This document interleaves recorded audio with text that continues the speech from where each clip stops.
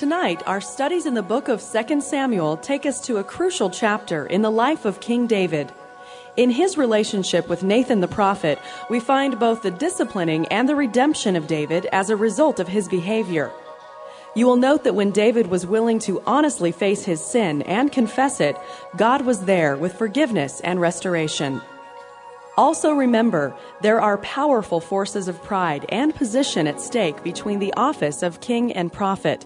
And this dynamic certainly played a major role in the scene that unfolds in Scripture for us tonight. Here are some areas of personal application to consider as we listen to this study in 2 Samuel. Are there areas in our life that have not been open to the light in our relationship with God? Are we willing to quickly confess our sin and avoid the danger of a hardened heart? And then, are we willing to gracefully help restore others in their time of need? All these lessons and much more will be found in the verses we cover tonight. And now, let's continue our study of 2 Samuel, line on line. Before we do that, we have the realization that we're gathered here tonight, and this is a Bible study primarily for believers. It's for the church. It is the church gathering to study God's Word, to worship the God of the Word, to take the elements of communion that celebrate His great love. But at the same time, we have been blessed. We are able to broadcast this in many, many ways. One is over the internet, and I mentioned last week, I think, that there's a group in New Jersey, over 90 people that meet to watch Line on Line. And I must believe that they watch it on TV rather than on a computer screen all at one time.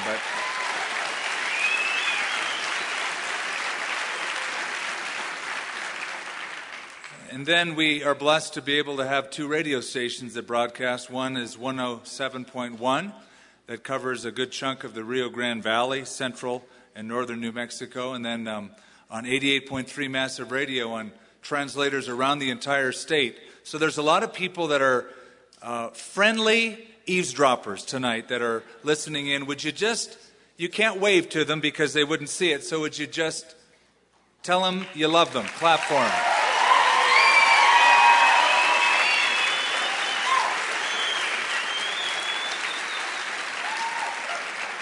So from our home to your home, welcome. And tonight, as you're here in this service, in this place, well, let's just pretend you're in a big living room.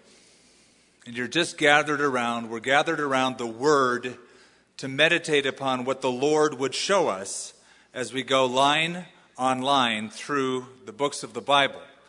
We're in 2 Samuel chapter 12 tonight, and chapter 11, of course, last week we saw how David fell into sin with Bathsheba.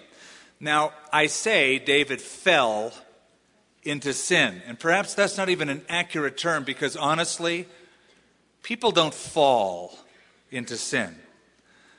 It would probably be helpful if somebody would just give enough light so that you won't ruin your eyes, just so you could read the text with us. It'd be great tonight. It'd be hard to do it by... And if you pull out a light, there you go. If you pulled out a lighter, we'd be suspect about you. Hey, what are you doing with that lighter? Oh, just in case. One doesn't fall into sin. One steps into it. It's a deliberate stepping into it. Now, you may step too far thinking that, I can go down this path just so far and I'll be okay, only to be smashed. And there you are on the ground and you say, I've fallen into sin. But in reality, you've made several steps. A couple years ago when I was snowboarding up here locally, it was March. It was the end of the day. And I was going to take the tram down. Well, I was on one side of the upper chairlift, just at the top where the chairs circumvent the last pole and go back around. So I wanted to get from one side to the other, and I'm watching the chairs go by, and I'm going to dodge them. Well, my problem is I'm watching them go by, not watching them come at me. So one goes by, and I wait a second, and I start taking a step and another step, and then I turn around, and as I turn around, bam, the chair hit me right in the head, and I fell.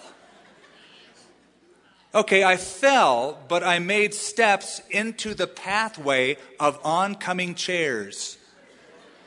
So I had made certain choices, and I was caught off guard. But it wasn't that I fell and I've fallen and I can't get up. But I have fallen because I've made some serious steps. And I had like 10 stitches in my forehead because of that. David made some steps. And we saw them last week. We saw his downfall last week. And tonight we see his repentance, his confession, and his confrontation with a man by the name of Nathan the prophet. Just put in your mind again, and by now, hopefully, you have it memorized. There's an outline, there's a flow to the entire book of 2 Samuel.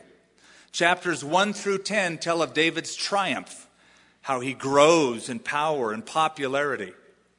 Then chapters 11 and 12 talk of David's transgression, how he fell into sin with Bathsheba, tried to cover it up with Uriah the Hittite, failed on both accounts, all accounts. Then chapters 13 through 24 are the consequences, or his troubles. So we have his triumphs, we have his transgression, and we have his troubles that encompass, unfortunately, his entire life. Now, last week, and we follow it up this week, we looked at what happened with David in terms of seasons of the year. And you might say they are seasons of David's sinful behavior. There was the springtime, the summertime, the fall, and the winter. It was springtime in David's world. It was springtime in David's city, it says in verse 1 of chapter 11, when the kings go out to war. But it was also springtime in David's own world, his own life. He was a budding success, amassing power and popularity all around his area, his region. But he had a burgeoning weakness, and that was with the opposite sex. And in a time of idleness, when he should have been fighting, he was lounging around the palace. And then we see going from springtime in David's life to summertime in David's mind. That's right. There was a hot, sizzling thought life going on up here. It might be spring out here. I might look great out here. I might be a success out here. But what's going on in my mind and in my heart?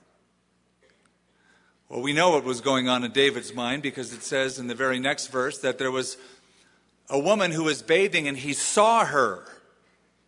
And it says she was beautiful to behold. David couldn't help the seeing part, but he could help the beholding part. It's one thing to see somebody.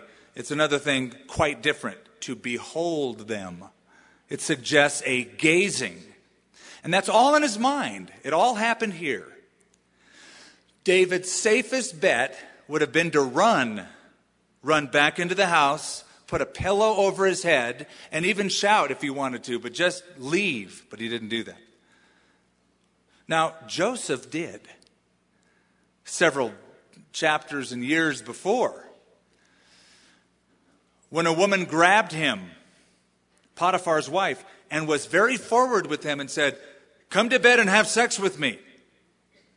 It says that he turned around and he ran out of the house.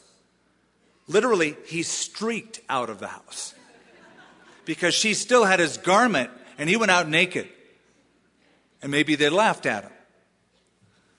But better to get laughed at because of that than to suffer a lifetime of consequences as David does. So we go from springtime to summertime to fall time. David had a falling. That's the word that we began with. But he made serious steps. We know what he did. He saw Bathsheba. He sent for Bathsheba. He slept with Bathsheba. Then the rest of the chapter is a cover-up.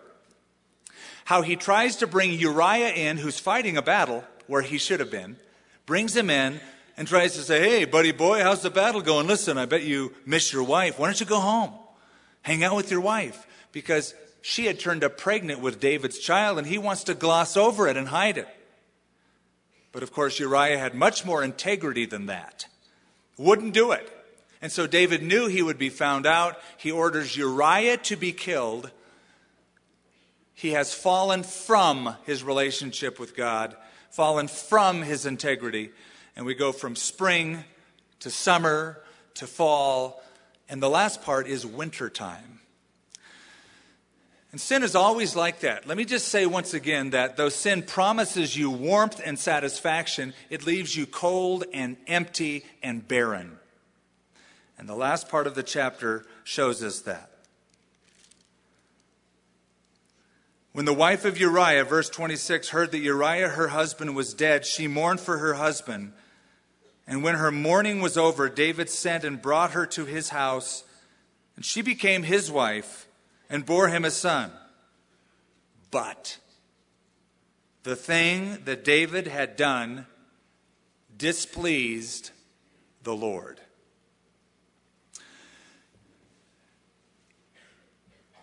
Now in comes God. David does his thing, makes his choices, covers his tracks, but there's a catch.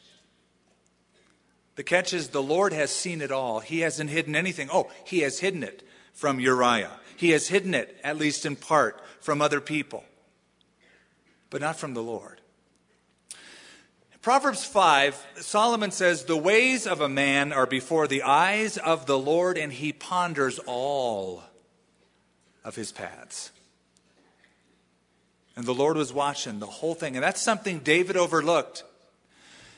And now David finds himself a prisoner of his own lust, his own sin, trying to cover this up. He's feeling miserable inside, empty and wretched. You say, Skip, how do you know that? It doesn't say he felt miserable. It doesn't say he felt wretched. Why, it would seem that David sort of smiled smugly and wiped his hands saying, scot-free, but not so. And you'll read in just a little bit his own admission, how that when he finally confessed his sin, that's when the relief came. But all the while, and by the way, between chapter 11 and chapter 12 is probably an entire year that David lives in this facade, this cover-up of his own sin. One thing I love about the Lord is his blend of being patient and yet being persistent. On one hand, God doesn't write off David like, well, you and I probably would. Hey, wait a minute, you're the king, you're the leader, and you're the spiritual leader, man. And you do this. And not only adultery, but you killed a man who was innocent, and you killed other people because you had to have his troop up by the wall during the battle. So innocent people were killed because you're trying to cover your adultery. But God doesn't write them off. There's a great word that describes this character of God, long-suffering. And probably the best way to read it whenever you come across it in the Bible isn't to just read long-suffering, but say to yourself when you read it, long-suffering. A whole year God was long-suffering with David, who was the ultimate egghead, and didn't come clean until Nathan the prophet comes and confronts him. Now notice in verse 1 of chapter 12, a phrase that got my attention when I read it. Then the Lord. Stop. Then the Lord. David does his thing, and by the way, chapter 11 is a whole list of one man's action, one man taking everything in control, doing things his way. In fact, there's an interesting comparison. I took it a little bit further. If you go back to chapter 11, in verse 2, it says, then it happened one evening that David arose from his bed.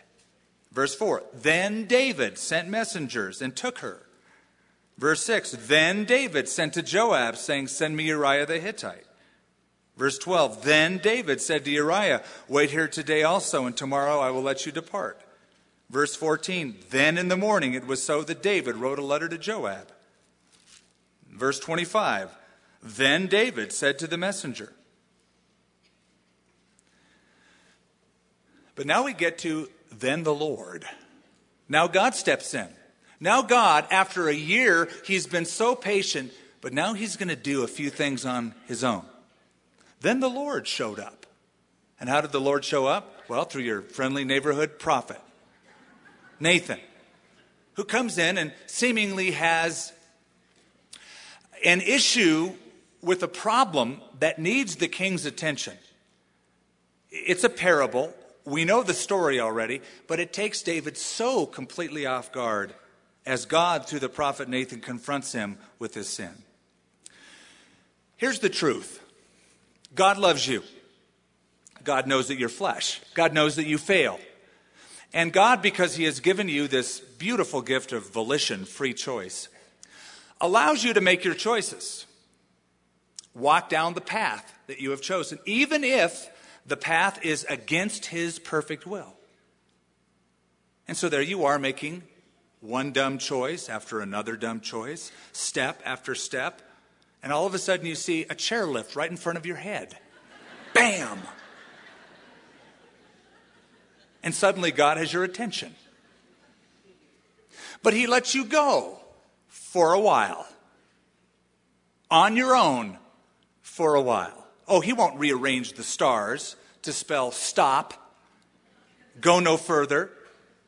He won't hang 2 billion watt speakers from the moon and get a big microphone. Hey, you, king boy, adulterer, murderer, yeah, you. Oh no, he'll let you go. But there comes a point when in his love, he intervenes. And it's harsh, perhaps. If step after step is disobedient, he'll step in. And he'll show his love. He'll show his kindness. He'll show his disapproval, but he'll always seek to forgive you and win you back. Then the Lord sent Nathan to David.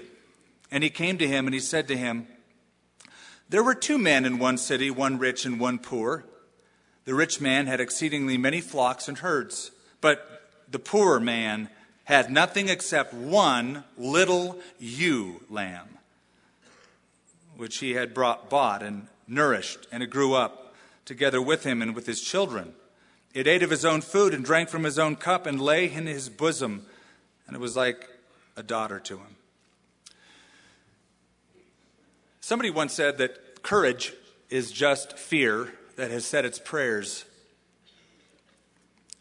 I imagine that when Nathan the prophet, oh yes, he was God's man, but I imagine that when he stepped into the king's presence, knowing the king had ultimate authority and could end his life with one word, probably had a lump in his throat. But he said his prayers. In his fear, he became courageous. And he speaks a parable. Why a parable? Why not just say, excuse me, David, you are a jerk. You've sinned against God. He doesn't do that. Why a parable? Because a parable would take a person completely off guard so that he could see the gravity of his sin by seeing it on somebody else. You know, when somebody confronts us about us, we get defensive, right? Well, I'm not that bad.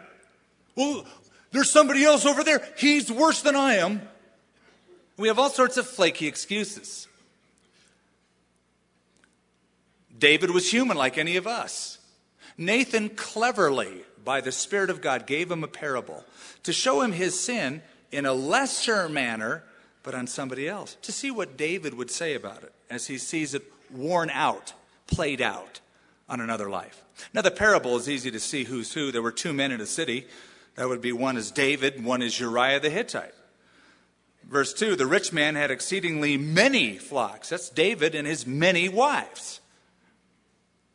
But the poor man had one little ewe lamb. Just one. And that was Uriah and his wife Bathsheba.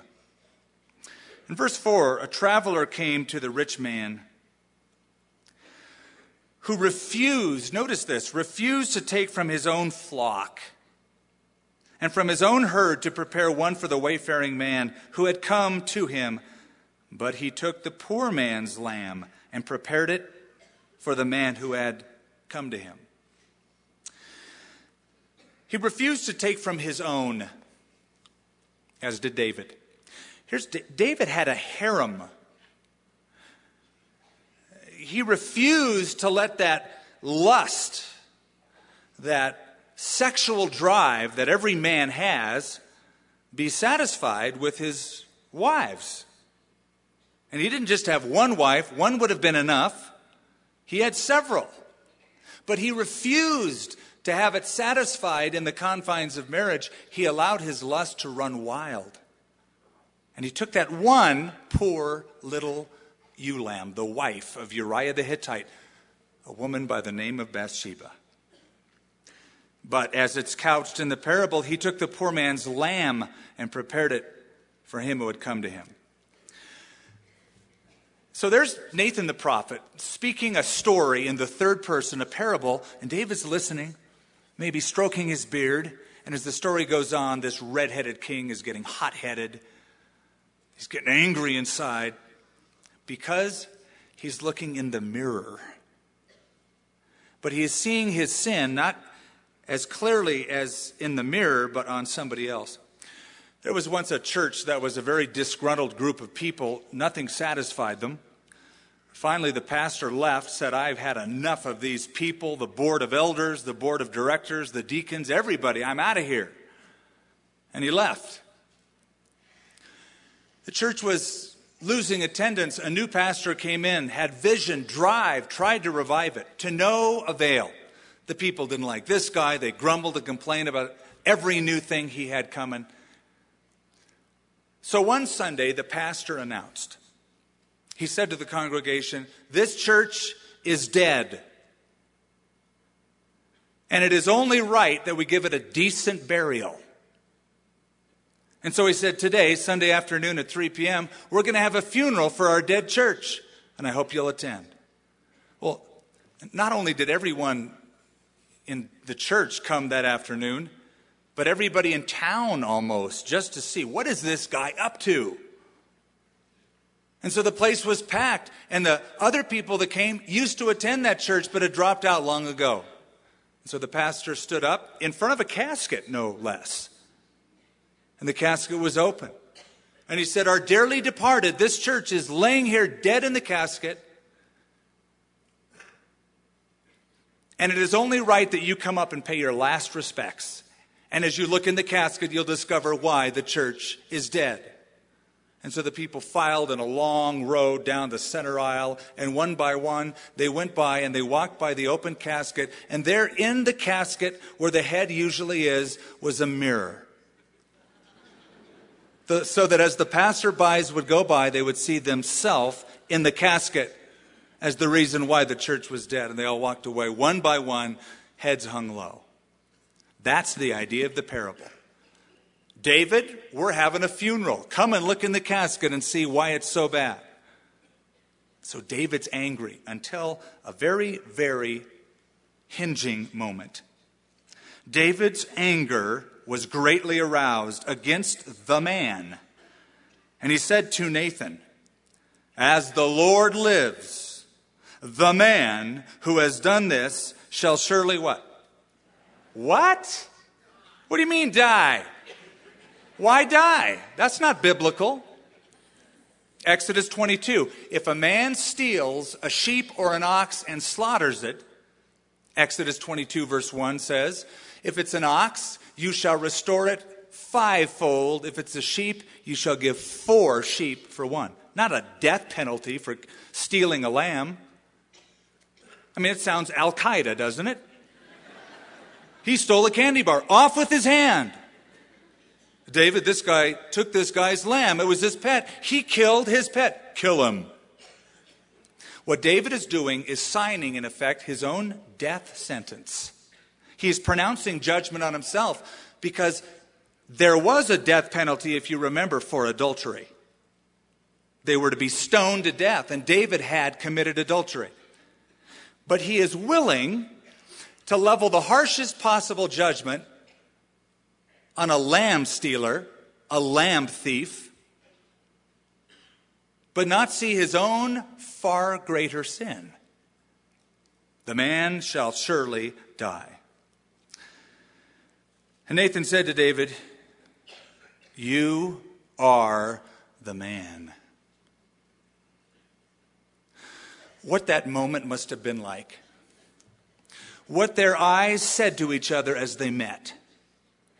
As David looked up into the peering eyes of the prophet looking through him, you are the man.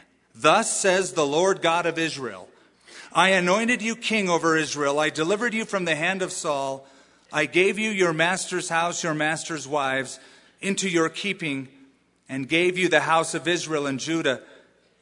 And if that had been too little, I would have given you much more. Why have you despised the commandment of the Lord to do evil in his sight? You have killed Uriah the Hittite with a sword. You have taken his wife to be your wife. You have killed him with the sword of the people of Ammon. Now therefore the sword shall not depart from your house, because you have despised me and taken the wife of Uriah the Hittite to be your wife. Wow, this was totally unexpected. Talk about an unexpected sermon. As long as it was third person, no problem. I can judge what needs to be done. Kill him. Suddenly, David realizes, oh, you mean I'm not the judge?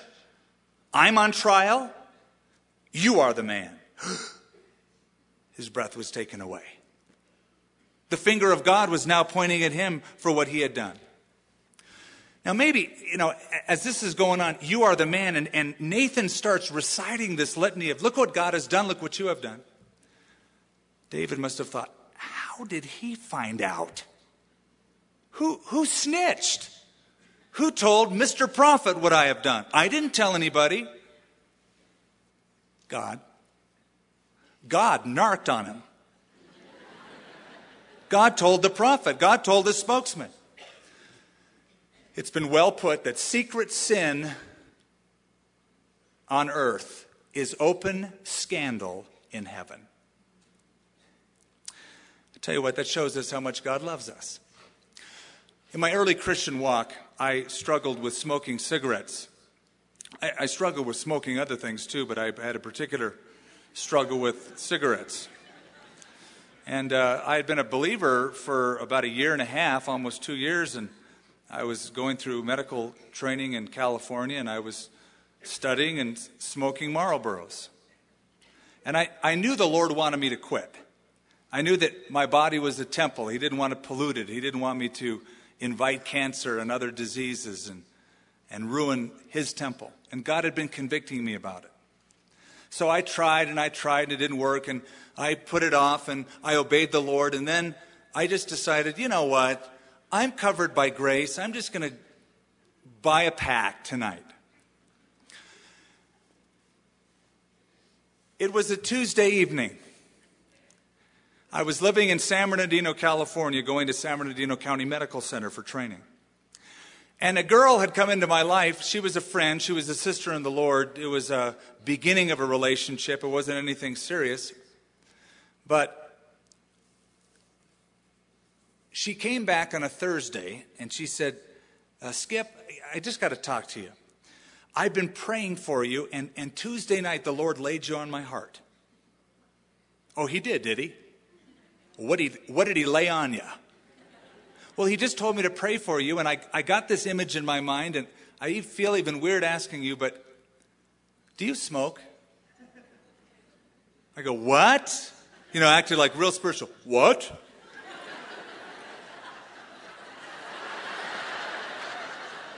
She goes, do you smoke? And then I said, well, I'm going to quit right now. No, I don't. I've quit.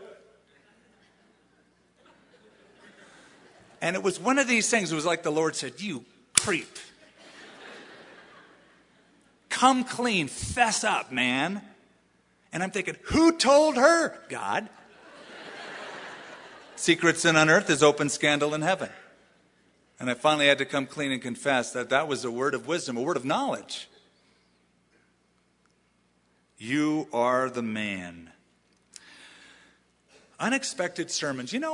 We Christians are interesting characters. We love sermons. Oh, we listen to them Sundays and Wednesdays and on radio programs, or we even have our favorite sermon makers on the radio. I like his sermons. Those are great sermons. And then we've gotten even so good, we grade sermons. I'll give that a 6. Yesterday's a little better, but this is a 6. This is good. Got a good beat, easy to dance to. Like that sermon. You see, we love the sermons as long as they're about prophecy, eschatology, what somebody else needs to hear. But as soon as the finger of God through the sermon starts poking us, now that pastor is meddling. He has no right to meddle in my life. He's supposed to preach to others. I'm supposed to say, my husband needs this tape. Or my wife needs this tape. Or I'm going to send this to somebody else. But when God starts messing with us.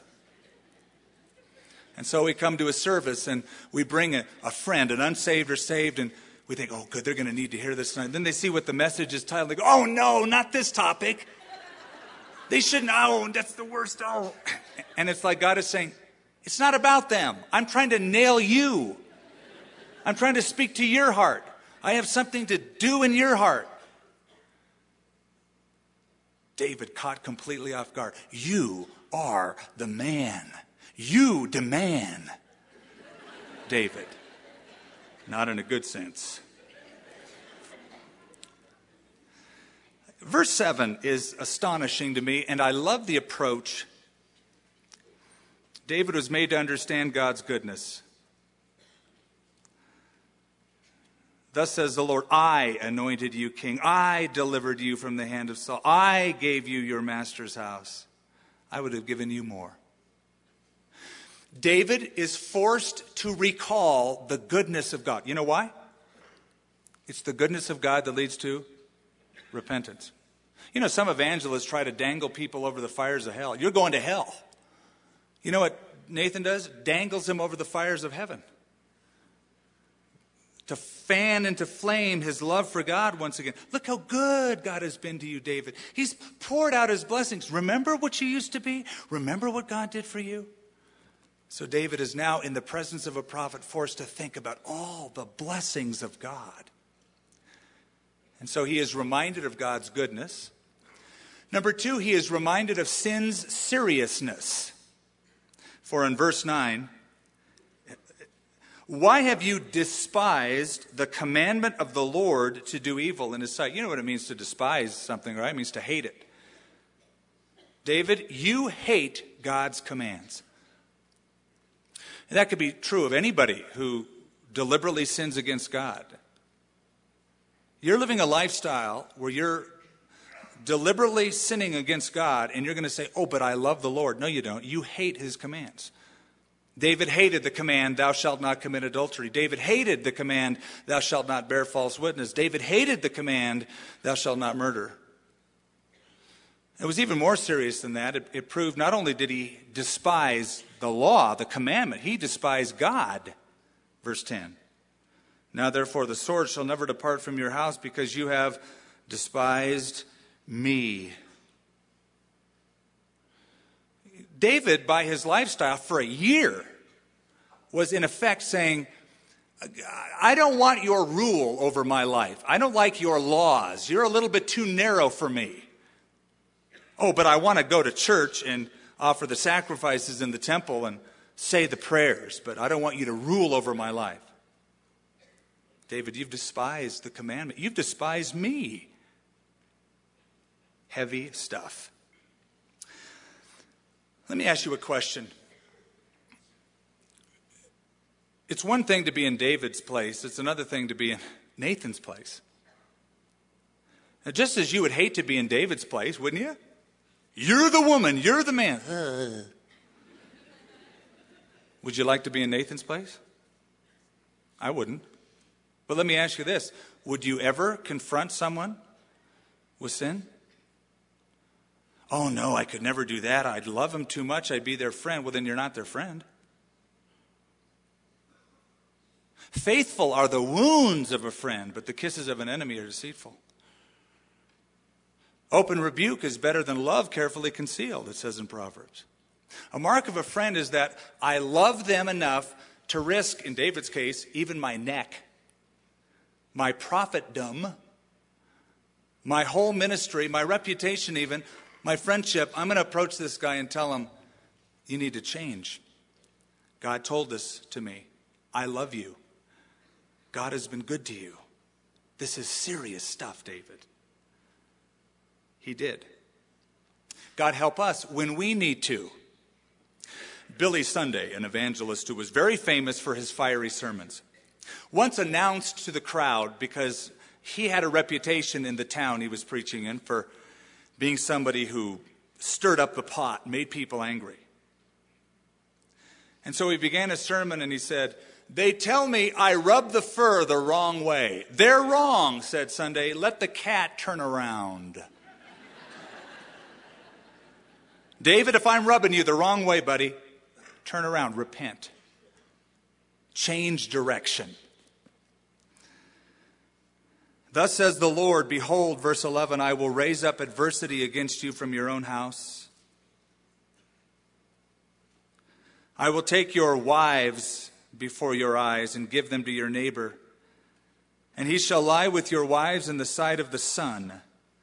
For you did it secretly. But I will do this thing before all of Israel, before the sun. Then David said.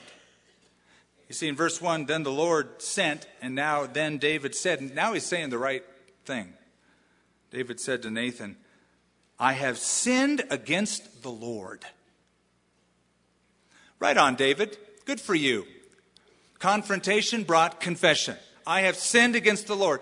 You know, he's not mincing words. He's not making excuses. He's telling the truth. I have sinned against the Lord. He's not rationalizing it. Well, listen, she stepped out. It was her fault. She had the lights on. No, he just said, I have sinned against. Well, you know, I was born this way. I have a genetic propensity toward lust. No, I have sinned against the Lord. Well, it's not really sin. It's just sort of a hang-up. No, I have sinned. He called it what it was. Against the Lord. Open confession. Open rebuke brought open confession. Confrontation brought confession. I have sinned against the Lord. You know what? As soon as David said those words, inside he was going, finally, it's out. Now I don't have to live in deception. I don't have to hide it. It's out. It's horrible. I've been confronted. I've sinned against God. But at least I've confessed it and I feel so much better. You say, Skip, you keep saying that. You said it last week. You said it at the beginning. You said it now. How do you know that? Turn to Psalm 32. Psalm 32 was written after David was found out by Nathan the prophet. As was Psalm 51, both of those psalms should be read in tandem together because they feature the same episode in David's life, his sin against Bathsheba and his murder of Uriah.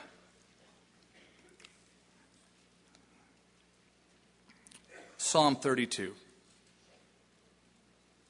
Blessed is he. You know what that word means? Happy. You know that word. Better translation. Oh, how happy is he whose transgression is forgiven, whose sin is covered. Blessed is the man to whom the Lord does not impute iniquity.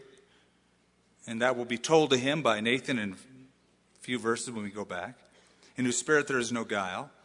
Look at this. When I kept silent, my bones grew old. Through my groaning all day long, for day and night your hand was heavy upon me. Do you know what it's like to live under the conviction of the heavy hand of God and not do anything about it?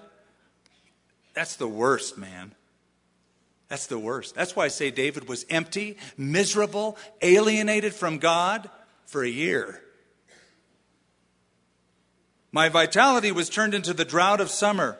I acknowledged my sin to you. My iniquity I have not hidden. Then I said, I will confess my transgression to the Lord. And you forgave the iniquity of my sin. For this cause, everyone who is godly shall pray to you in a time when you may be found. Surely, in a flood of great waters, they shall not come near him. He confessed his sin. Now let me just tell you right now that when the Bible uses the word confess, it doesn't mean just admit. Well, okay, I've blown it. I admit it. The word confess means to agree with God. To confess your sin to God means you agree about your sin with God when He says something about your sin. That was wrong, that was wicked, that separated me from you, and I agree with you on what that is. That's what confession is. And it also accompanies something we call repentance. Not just, I feel really bad about it, man, but I'm going to do it again as soon as we're done here. You admit it. You confess it. You agree. You leave it. You leave it. And I say, how do you leave it? It's so hard. You have to replace it with something different, something better, a new mode of behavior, renewing of your mind, etc. So he confessed his sin to God. And Nathan said to David, we're about finished. Nathan said to David, the Lord has also put away your sin, and you shall not die. Why did he say that?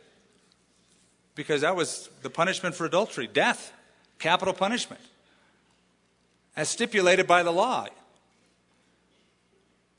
Now here's David saying, that guy, that woolly thief, kill him. Death to the infidel. And here's God's mercy, David.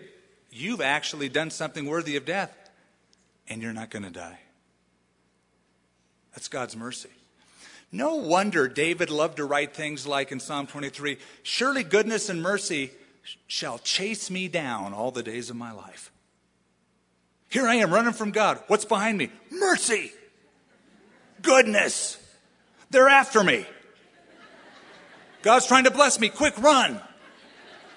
But I can't because they're pursuing me all the days of my life. David, you're not going to die. However, it was, why however? It was just so good. Couldn't you just end there? Couldn't you just say, it's okay, buddy. You're forgiven. God bless you. Let's sing a hymn and go home. Why however?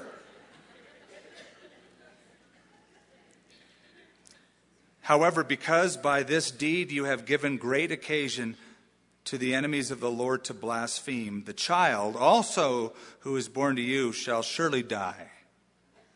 And then Nathan departed to his house. Confrontation brought confession. But there's a third part, consequences. Forgiveness doesn't mean the consequences go away, does it? Do they? If I get drunk, don't worry, I won't. And I decide in my drunken stupor, hey, I'm going to go play in the freeway. There's a lot of action out there. And so I just meander out into the freeway. Hello. Poosh.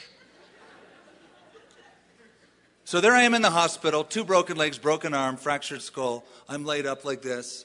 And somebody comes in. Skip, what were you doing? I was drunk, man. It was so bad I backslid. Well, have you asked God to forgive you? Well, let's do it right now. Oh, God, forgive me. How come I'm not out of here? How come I'm not healed? You don't get healed because you've done something stupid, that's why. And there are consequences in this life that you will pay out for a long time to come.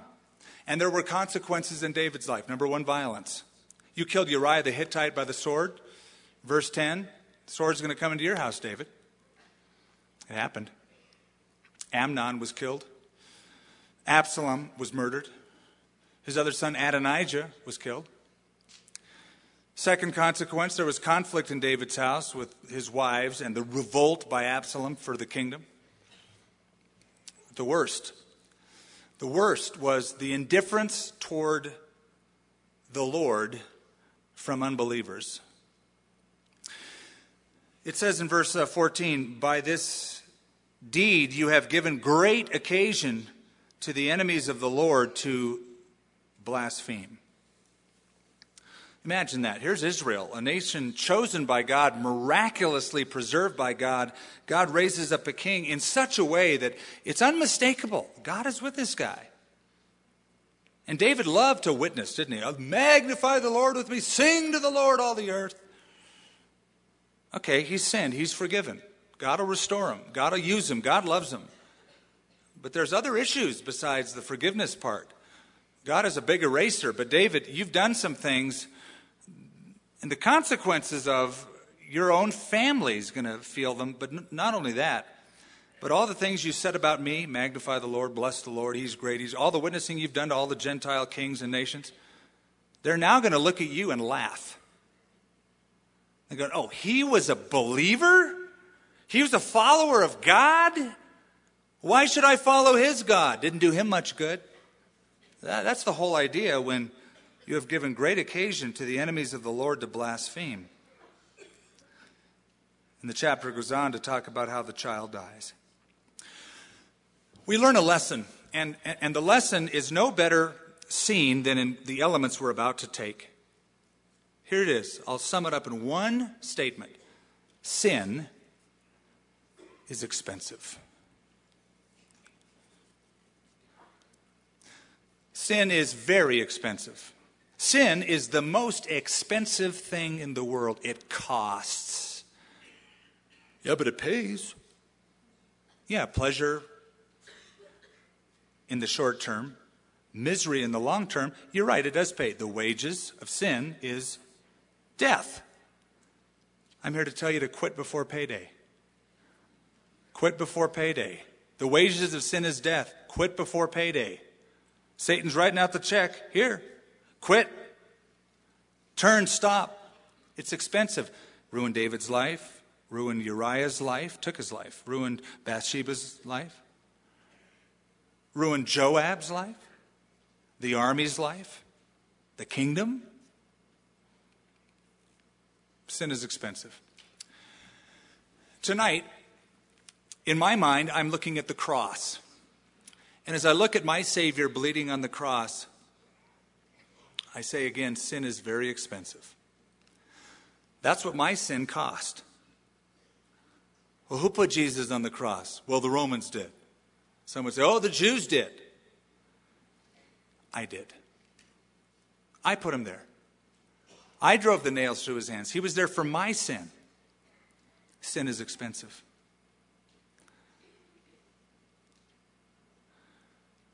Tonight, the finger is pointing at me, saying, you are the man. The finger is pointing at you. You are the woman. You are the man. And these elements speak of the love of God because he came to take away our sin. God made him, 2 Corinthians 5:21, who knew no sin, to be sin for us, that we might be the righteousness of God in him. So, what we ought to be singing tonight isn't, woe is me, I'm a bad guy. It's me, the finger's pointing at me. That's all true. But if you've taken Jesus as your Savior, you should walk out of here tonight saying, blessed is the man. Oh, how happy is the man whose sin is forgiven, whose transgression is covered. We love to point the finger. Hitler, he was evil. Saddam Hussein. Me.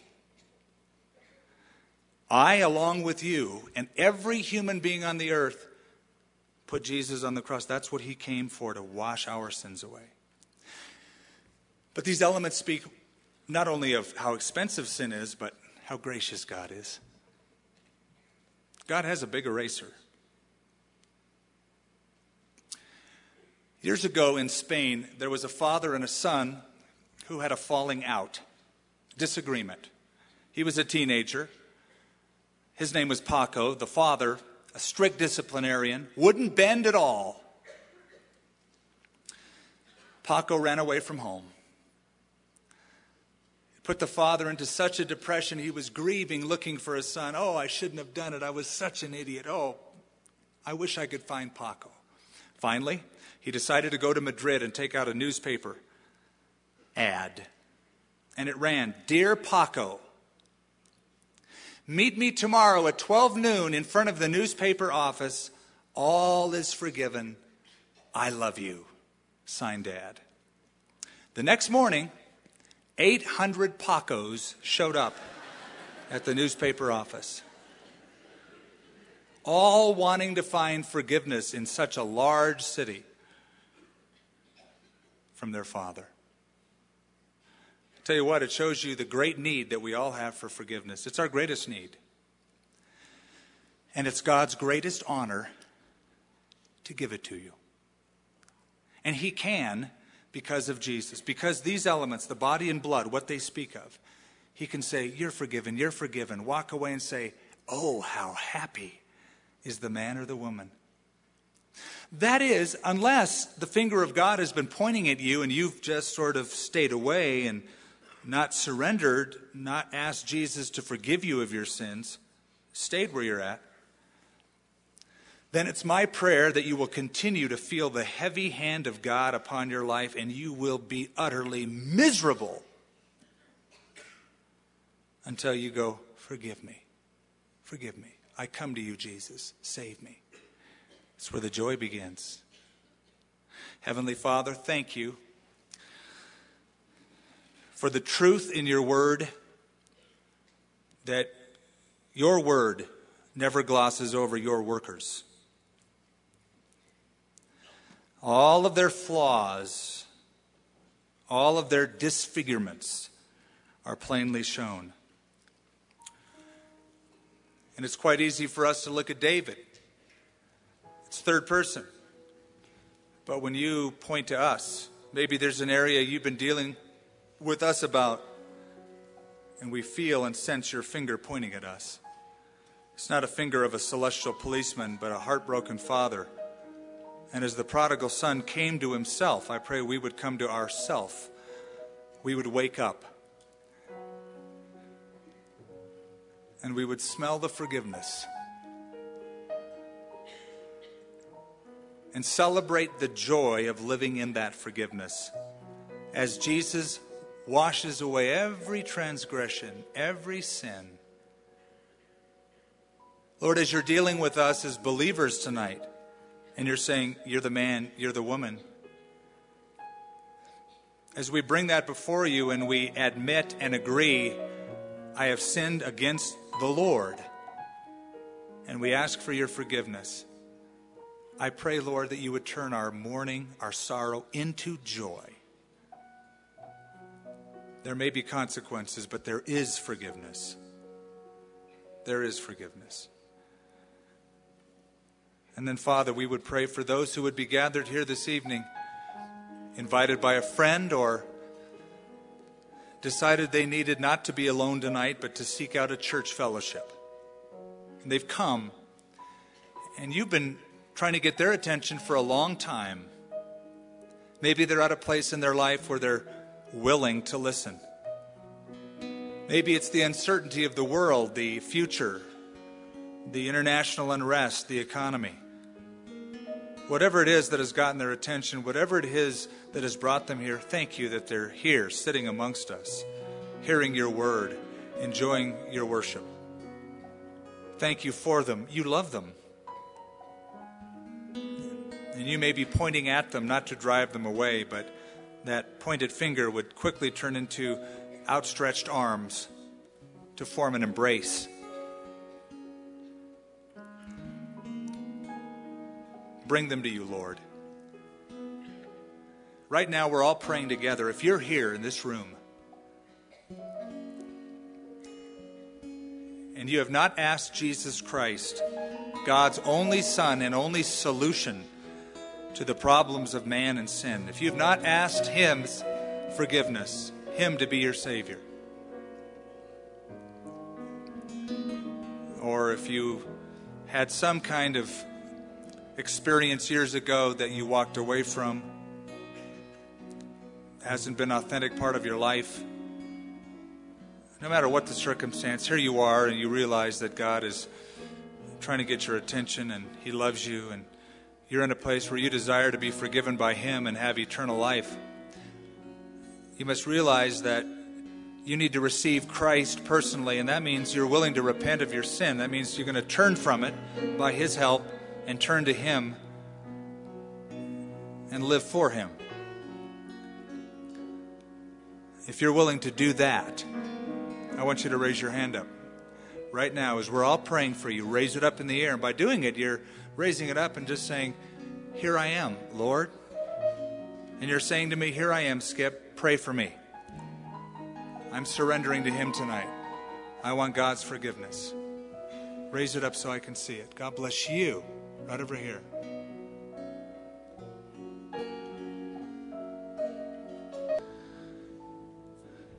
Behold, what manner of love the Father has bestowed upon us, that we should be called the children of God, and that is what we are, wrote John. Lord, we're holding in our very hands elements that speak of your hands being torn open, and your body bruised, and your blood spilled, so that we may be your children, we may be forgiven.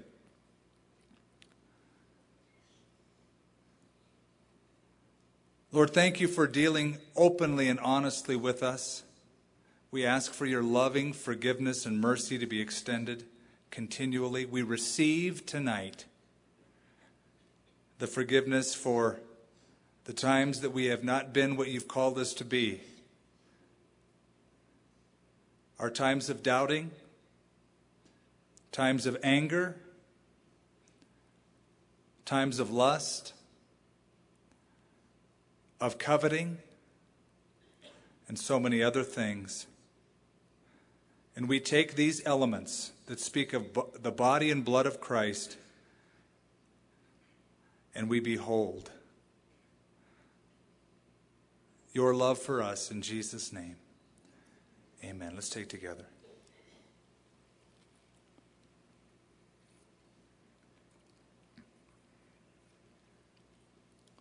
And I'm going to let you hold on to the cup. You can take it home if you want. But you can also throw it out on the way out. But let's stand and sing one final song and be those blessed, oh, how happy people as we celebrate and then we leave tonight after the song. God bless you. Song. God bless you. Song. God bless you. Song. God bless you. Song. God bless you. Song. God bless you. Song.